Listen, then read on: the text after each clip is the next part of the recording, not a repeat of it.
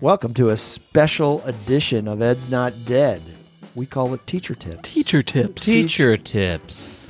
This is the part of the show or special segment. What do we call it, Mr. Krabs? I don't know, yeah. Teacher Tips. It's just the special Teacher Tips. Teacher Tips, and we get good feedback on it. It's where the three of us talk about all things pedagogy. Nothing but pedagogy here, Nothing baby. but pedagogy. No policy. Boring. No governance. The worst. Terrible. We talk about the art and science of teaching. There you go. Right. So this week on Teacher Tips, it is the all-important topic of the organization of the classroom and the impact that it has on climate and student learning. Yes. It's a big one. Let me ask you a question right out of the gate, Mr. Sids. All right. Because you have probably been in more classrooms than me and Mr. Crable combined. That's right, Joe. That's right, true. Anyway, so you are the resident expert and you are the teacher expert. So I just want you, you don't know much else, but you know a lot about that. Okay? I've done 400 informal observations in 3 years.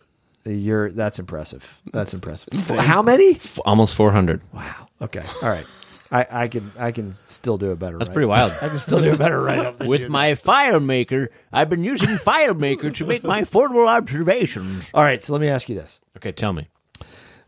And then we'll get into the topic. Crable's already sweating over No, it because no, I haven't framed Frame the learning. the segment. Okay, fine. I'll frame. No, ask him. Ask Okay. him your question. Have you ever been in a teacher's classroom that was incredibly messy, with an incredibly messy desk? Yep. And messy workspaces, Yep. stuff all around the room. That was an effective teacher. That was an effective teacher. Yeah. It does no. Is it as simple as what I'm setting it out to be? I think there's always a little bit of clutter in teachers' classrooms that's just going to be there. Right. But when I had a teacher a few years ago who I was coaching and working with, and it was actually distracting for me as the observer, and it was definitely distracting for the kids. And I stayed after with her once, and we had gotten to a point in our relationship where I said, "Your classroom is a mess, and we need to fix it." She's like, "Good, I need help." That's good. Yeah. And we stayed for another hour, Right. and I told we're going through stuff. I said, recycle it, throw it away, get rid of it, move it, and it helped clear her own mind and get herself organized mentally as well. Right. All right. Good. Thank you. That was a provocative question. I think it goes to show you if you're not an organized, I don't think it's black and white. Do you? No, I mean, it's not. But if things are all over the place and it's cluttered, it's just there's a vibe in the classroom. If you can't find stuff quickly, you're not going to have a well-paced lesson. Yeah. You're going to interrupt yourself just trying to find things. If kids can't find things, they get frustrated or get disengaged. Yep. So all that. Okay. Well, and you know, I mean, also the message that it sends if you have piles of junk and stuff just strewn about the room. Yeah. You know what I mean? I don't think that sends a positive Yeah. message to kids that the space is valued or That's a good point. is it's junk. It's garbage. Yeah. You know? Yep. All right. So we're going to dive into a piece in Edutopia, Decluttering Your Classroom, Yeah. by Heather Walpert Garon. Do you think I'm saying that correctly? Yeah. Twitter, tween teacher. Yep. Thoughtful reflection will help you make decisions about what to keep and what to discard in your classroom. One of the reasons why this article resonated with me is a lot of schools are going into their spring break time period, and it's a great time to do some spring cleaning in your classroom and to not leave your classroom worse than you came into it. So I thought it was a good time period for both teachers to reflect on to what extent they are organized and to actually organize their classroom before Throw they some head stuff out, man. before you go on break. Yeah. Throw it out. No, that's a great idea. All right. So our author says that research tells us that the classroom environment is vital, and recent reports show that our rooms can have too much of a good thing. Yep. Now, I will say that this has always been a theme in elementary classrooms. Yeah. That there's always elementary classrooms where you find sensory overload. Yes. And because there's so much and kids spend so much time in one room, decluttering is critical. But for example, she says posters might make a room feel inviting or engaging, but having too many can distract students. Or flexible seating, for all its benefits, all of those kinds of accoutrements, pillows, and stools, they can be clutter. And in terms of the wall displays, I was in another school for an event recently, and I was just there for professional development, and I was in some random classrooms, and the one classroom reminded me of what mine was, when I first started teaching, where I just put so much stuff all over the wall because I thought, if they were distracted, they could look somewhere and learn something. That was my thinking at the time. Right. And by the time I had gotten around to it, I stopped doing a lot of that preparation just because it was taking so much time to prepare and plan. And anyway, so I was in this classroom, and probably one of the most important things that should be on the wall is the poster title was, "What does my grade mean?" And it was on like an 8.5 by 11 inch piece of paper in the far corner of the room, laminated so it was like shiny and you couldn't even read it. And I was like, well, that doesn't seem to like make sense. But if you look at the consequences chart that the person had in their room, enormous. I took a picture. It's enormous. And they had beginning of class procedures, consequences, and dismissal procedures that were fairly big, but still not even big enough for kids to look at. And then finally, there was a poster on the 8 mathematical practices on an 8.5 inch by 11 I'm inch sure piece the of kids paper. were glued to that. Totally glued Couldn't to take it. their eyes So off it. But it wasn't a purposeful display. What do you think about this as a rule of thumb? As you Marie Kondo your room, what purpose does it serve? If you ask yourself with everything, what purpose does this serve? Yeah. And if it's not something that furthers or benefits students in some way, get rid of it. All right. Is that all right? So let me step back even further. Let me ask. Let's start with our resident teacher organization routines specialist over there, Mr. C.H. Siddons. Where does a teacher start with setting up a classroom and putting systems in place to keep it organized? What are the critical components of that process? First thing I would say is like a rules or a norms poster. Okay. That everybody can see from anywhere in the room. Okay. Clear, How not many? sloppy. How many rules? Yeah, norms. No more than 5 norms. Should they say no or don't in them? Should be no negative words in there. Okay. What do you expect kids to do? And they have to be measurable. Mm-hmm. So Be respectful. Is that be one? respectful is not a recommended norm. Okay, you're missing the point. I was answering questions. Now that's a norms poster is great, but that's not what I'm talking about. Okay, you said where do you start? Where do you? What are the primary components? You have a classroom. Yep. How does a teacher approach organizing that classroom so that it supports student learning? I would say you're going beyond the wall displays. So you have to figure out what is your specificity of that. This is the bigger. space. Where are your desks, first of all? Okay. How are your desks arranged? Okay, good. For a lot of teachers that float, they don't really have a choice in that, so you have to figure out how you are gonna move around the room, okay, and then how are kids gonna move around the room, especially if you plan on incorporating movement in a regular fashion. Can I just say with the seating is critical, and with the spaces too, Fred Jones has a great rule of thumb where there's sort of like green zones and red zones. Yeah. And the green zones are zones that you can get to or walk to with maybe 5 steps or a minimal amount of space that you can get to really easily. Okay. Red zones are essentially super far away, walled off, that you can't get to, that are islands of kids that you can never be next to them.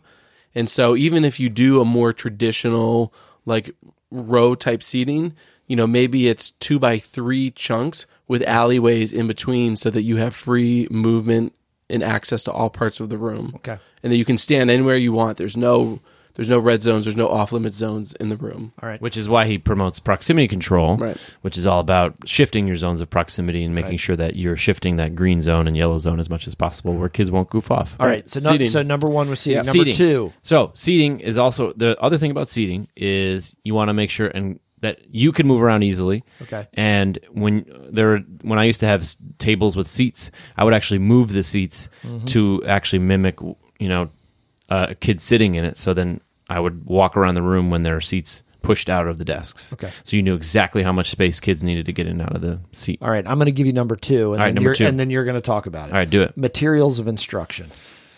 So if it's Chromebooks, you have a spot in the Chromebook cart where it can easily be accessed by kids and not going to knock into anybody, and make sure that there's a traffic flow for moving in and out. If you don't explicitly tell kids that, that's fine, but make sure that it's something that kids can assume they can quickly get in and out. Okay. And then paper, like picking up paper, there should be a general area where they're picking up paper as they're coming in. Got it. Or like Turn-in a tray. papers. It should be a turn-in bin. Turn-in bins, come on. Turn-in bin, super easy, super cheap. See, you guys, I'm old school here. We're not talking about routines. We're talking about materials of instruction. Yeah. So where do you put what are the rest of your materials? What do you mean? You're on. This guy keeps interjecting. What do you mean, materials for instruction? Materials of you started talking about Chromebooks. You started talking about Chromebooks. That's what I'm talking Okay. about. So give me the Casey Siddons cart with all the art materials on it. Talk about yeah. Come on, that's what I'm talking about. Oh, like the materials that they would use to... Correct. They need things in the classroom to use. Oh. How do you talked about Chromebooks. Keep going. For me, there's always a separate section, either a cart or a shelf, where I just have baskets of materials. And those baskets you can buy pretty cheap, or just find them. People give them away. They're plastic baskets that you can throw. Just have ones for pencils. You can have ones for art supplies. You can have ones for... they sell pencil boxes for $1 a pop at the dollar store. You can use that for table groups. Right. A lot of the stuff you kind of collect over time, and people sometimes just get rid of them, and you just have to figure out a way to make it work for you. Does that answer your question? Yeah, and the key to that, who has the most control of that, teacher or student? The teacher. Okay. Teacher does? Yeah. So you don't. I always thought when I was in your classroom, one of the things I liked was the way you had materials of instruction out. It really you were really relying on the kids to be independent. Oh, I see what you're saying. In how they access them. You weren't Right. like having to give a pencil every No. time. I need a pencil. Hold on, let me Yeah, go to my yeah, bottom yeah. left So you had drawer. to- and There get was never- something. So you were entrusting kids. Correct. Well, and that came down to labeling. I labeled everything and made sure you did. every box was labeled, and showed them how to do it. And then the other piece, they knew where to get pencils because I didn't care about giving out pencils, but I also kept a box of pencils in my back pocket. Okay. You know how you learn responsibility? You teach it. You to have them. responsibility. You have responsibility. That's right. I also didn't want to be bothered when I'm in the middle of teaching or doing something with kids, and then someone asked me, to get a pencil or something. That's not worth my time. All right. Number three. Number three. Explanatory devices. So we started talking about posters. What should be around the room?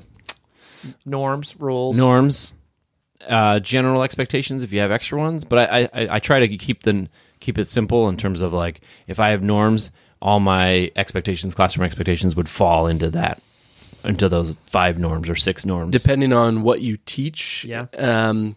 Crable used to have visual instructional plans. Visual instructional plans. Look at Crable. That's right. So things that He inspired me to make those. things that you have kids do over and over and over again. Right. That, yes, a kid could ask you and you could say, well, it's April. You should know how to do that already. You know what I mean? Which doesn't actually solve anything. No. So for me, when I was teaching computer-based classes and how to save files or turn files in, there was short, click file and then maybe a little screenshot. So there was a mixture of words and pictures for how kids would do it. And they said, how do I turn this in? And you just go, bam, right there. Do those. And they were clear as day. How about multiple places to teach? Ooh, that's a good one. Yeah, Right. my last couple of years, I had a small group instruction table. There you go. Yep. Ding, The ding, kidney ding. table. Ding, ding, ding. Yeah, And- multiple learning centers. Right, and back in the old days, I would typically have a minimum of 2 easels on different areas of the room. Yeah. Where I could teach from. This was back before the days of Promethean boards and Sure. smart boards. Yeah. and they're still pretty common in elementary schools. Yeah. And you'd have obviously student seating, but in the elementary classroom, you often have kids on the floor.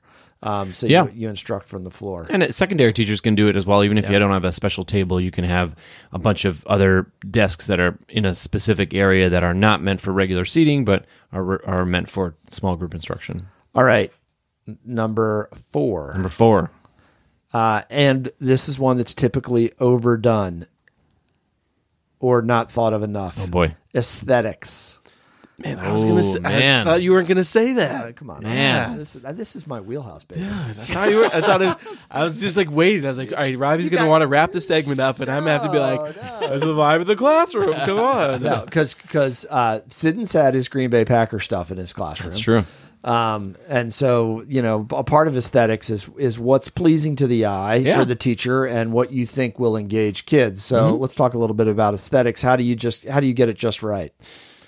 I think you have to, by the last year, I had like a specific area of the room, just a small spot for like that Green Bay Packers stuff or things that kids used to give me or artwork, and I just kept it there. That was a specific area that kids could see it. They can glean a little information about me as a person, and that I like Calvin and Hobbes and music, and that I'm a human. Yep. I'm a person.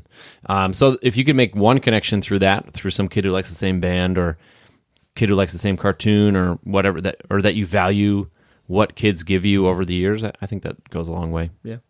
And there's always the parent that comes in and loves the fact that I love the Grateful Dead, and they're like, nice poster, man. Yep. So let me throw another one out there. No, this will be an extension of that. At the beginning of the year, I came up with the idea of hiring somebody to come in and decorate your classroom for you. That's an embarrassment. Can we edit this out of the show? Did you do that? No, I never did it. But for people that are aesthetically challenged, such as myself, that like nice spaces but don't know how to go about making them look nice. Great question. It's hard. Question. And it was somewhat tongue in cheek about hiring somebody. It was it was like, man. And when I was teaching, it's like if I could pay somebody $100 to come in and be like, just make it a really nice place that feels good to come into. I don't know how to do that. Like my wife. Yeah, exactly. I had my wife came in with her friend and they helped me make all my bulletin boards. Yeah, mine did too for years. Yeah, because I think there is an sort of known or unwritten. It's not a put a green wall up here. Right. It's like. Just make it look nice and feel good. Right. There's definitely a happy medium between over decorating and over cluttering and like just the bare bones cinder block walls. One thing I got from a real simple thing you could do, and I got from a colleague that we used to work with, that she used to cover her back wall with that bulletin board paper. From floor to ceiling. Butcher block, all the different colors, and it was a different color of the rainbow, so the whole wall was just beautiful. It took a lot of work. That's an elementary go-to right there. But you cover it, and then she used it as an incentive for kids who, when they took their end of unit assessments or any kind of quiz, if they earned an A or a certain grade, they could sign their name on the wall. Nice. Right. And it was I think kids just like writing on the wall. Yeah. And it feels naughty. Yeah. But it's cool, and you get your name on there, and the kids loved it. It was always fun. So let's talk systems. One of the best teachers, actually. By the way, we're moving away from the decluttering. No.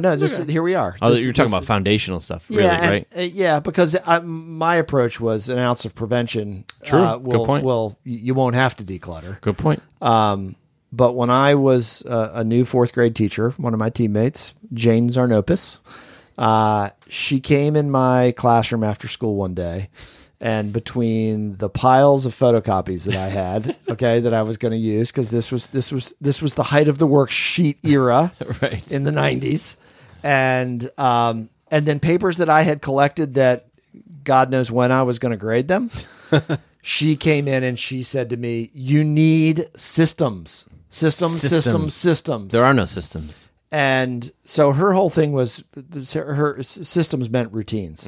So what are those routines to keep the clutter from accumulating? I think I want to pass this one over to Crable, because he was the kind of teacher that I envied in terms of keeping the paper clutter to a very minimum and being able to systematize whatever you did. You systematized that process.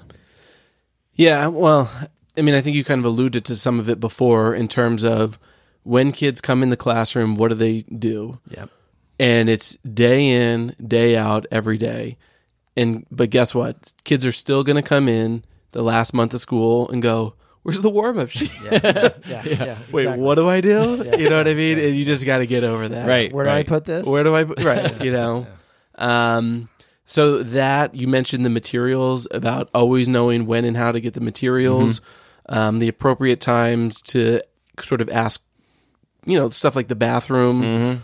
I always thought it was really important too, when I was framing my lesson, to let kids know I'm going to be talking for 5 minutes.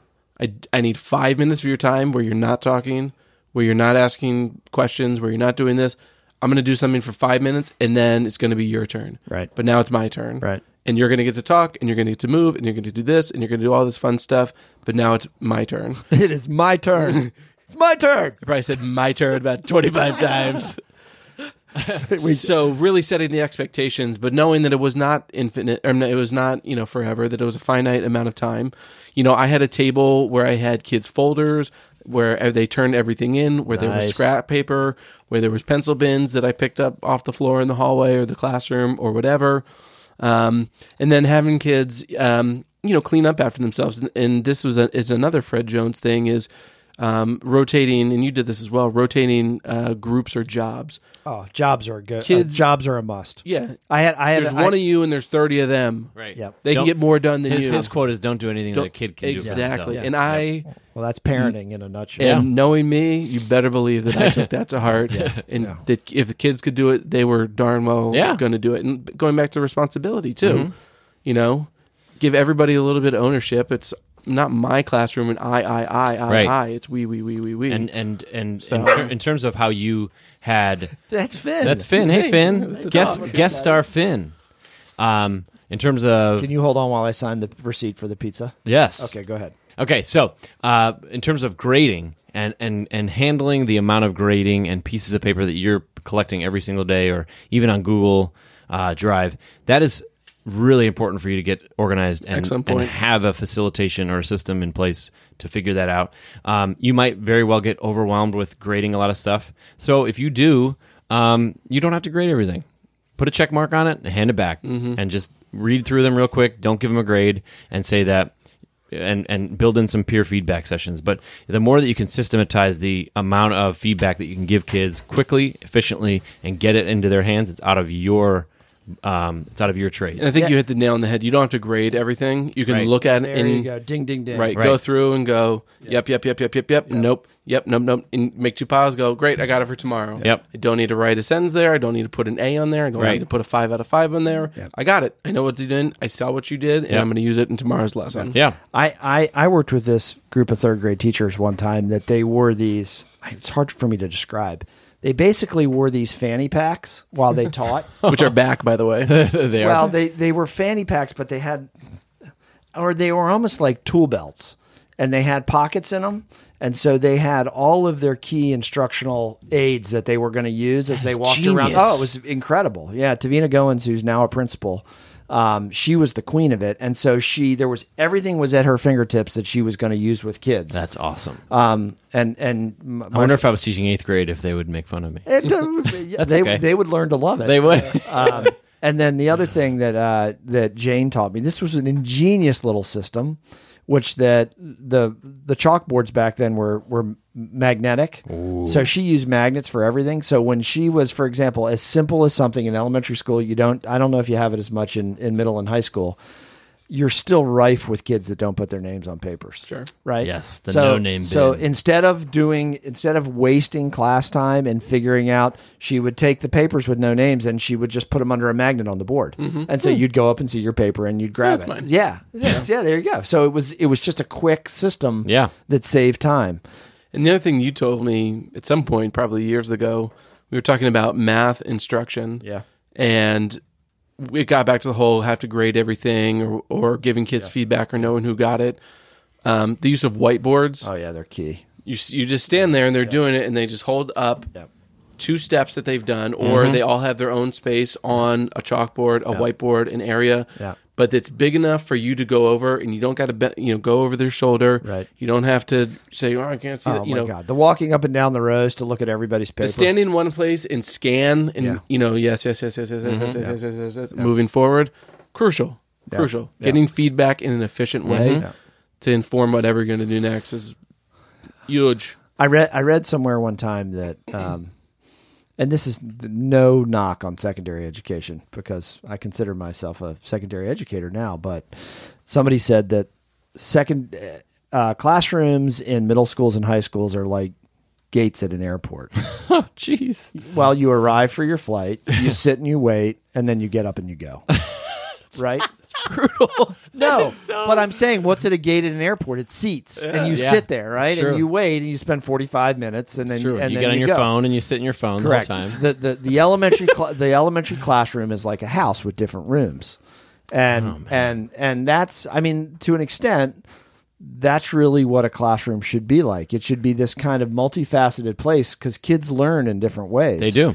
And I guess the struggle there is to try to keep the clutter from building up. I know that you got a lot of bodies. You got a lot of bodies. You got a lot of bodies in there, and I was incredibly. If you talk to any of my students when I was an elementary school teacher, they would tell you that I was a little nutso about how they took care of the classroom. Yeah, because to your point, it was key for them to have jobs and to help me with it, and I wanted it. They had to get it ready for the next day.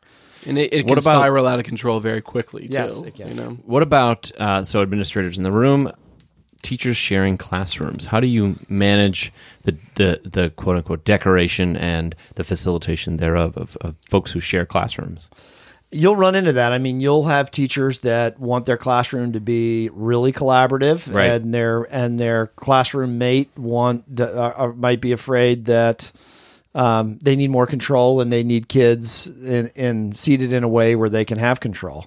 I guess to thread the needle on that, I guess they just have to work together to figure that out. Or you find teachers that could work collaboratively together. Right. I think I've heard some principals survey teachers and kind of ask their preferences. Do you want to decorate your own room? Yeah. Or do you have no preference? Or some people would probably be fine with someone else decorating the room as long as it's organized. And I think in secondary, and this is a very broad brush that I borrowed from Casey, but in secondary, I would venture to say that you run into less people that are particular about the setup and look / aesthetic of their room. Oh, they totally do. I mean, it diminishes when you're in a block schedule, or even you're even worse, a 7-period or 8-period schedule. Kids don't spend that much time in a classroom. Yeah. But I still think there's a great need to make the environment friendly and conducive to learning. And I think that clutter on work surfaces. One thing that always drove me crazy was stuff piled on heaters, or the ventilation system. You'd have stacks of stuff. Yeah. And I think teacher work surfaces tell you a lot about where the teacher is in their work. Mm-hmm. When they're organized, you tend to find somebody that's more systematic and on top of stuff. Ginger Berry, to her credit, queen of organization. Yeah. She helped me in so many ways. Yeah. One of the things that she did, and I have a final thought after this, but one of the things that she did is she told me to go to Home Depot and buy one of those drawer systems that you put like screws and like your tools in, and use that to organize your classroom materials, staples, rubber bands, stuff like that, rather than a teacher desk because we didn't have them. Genius. Label it, easy peasy. Genius. And what's it say that, I don't know, it's kind of, what kind of commentary is it on it that women were the largest influence on us as teachers and being organized? Yeah. Jane was the same way. Jane gave me this crate. It was a milk crate with files in it, and I would put file by day, Monday, Tuesday, Wednesday, Thursday, Friday, all of the handouts that I was going to use. Right. I put them in there, so I wasn't grabbed them. I knew I knew what I had that day. Now that was, I would these days with the de-emphasis on worksheets, because that was pretty worksheet based. So that's transition is the hidden problem with organization, classroom organization, is how you organize your computer and your Google Drive. And it's hidden. Okay, most people don't want to talk about it because they're bad at it. I'm going to sit back and be quiet on this one. It's something that's super, super important, and it's something that you need to actually thoughtfully consider how you are organizing your files. And I know it sounds nerdy. It is nerdy. How you name your files. Mm-hmm. Super, super important. So you can find them when you hit the search. Or that. So you want to make it so that give us a tip on that, because I'm clearly lame at that. You don't. Well, first of all, you don't want to. You don't want to rely on your search. because search generally, even with Google, it's still not as effective because you're under so many different. Google search is terrible. Google search is actually very effective, but when you're in a big system, oftentimes it will give you everybody's shared files. Right. So in Google Drive, for example, you can narrow it down to only things. If you go to the advanced settings, you can narrow it down to only things owned by you. First thing. I need to do that. I need to do that helpful. too. Oh, yeah. Very helpful. There are also little keys you can look up on. You can Google it and find out little search functions that can help you find things in Drive better. But you want to have a few top files, like maybe 5 folders that you're going to use on an everyday basis, and don't let your files just compile into that bigger file system. So the other piece is when you're, for example, for my observation reports, it has their initials, then underscore, it has the date of the observation. It says, formal 1, 2, 3, or 4. It says the class period, and it says the subject.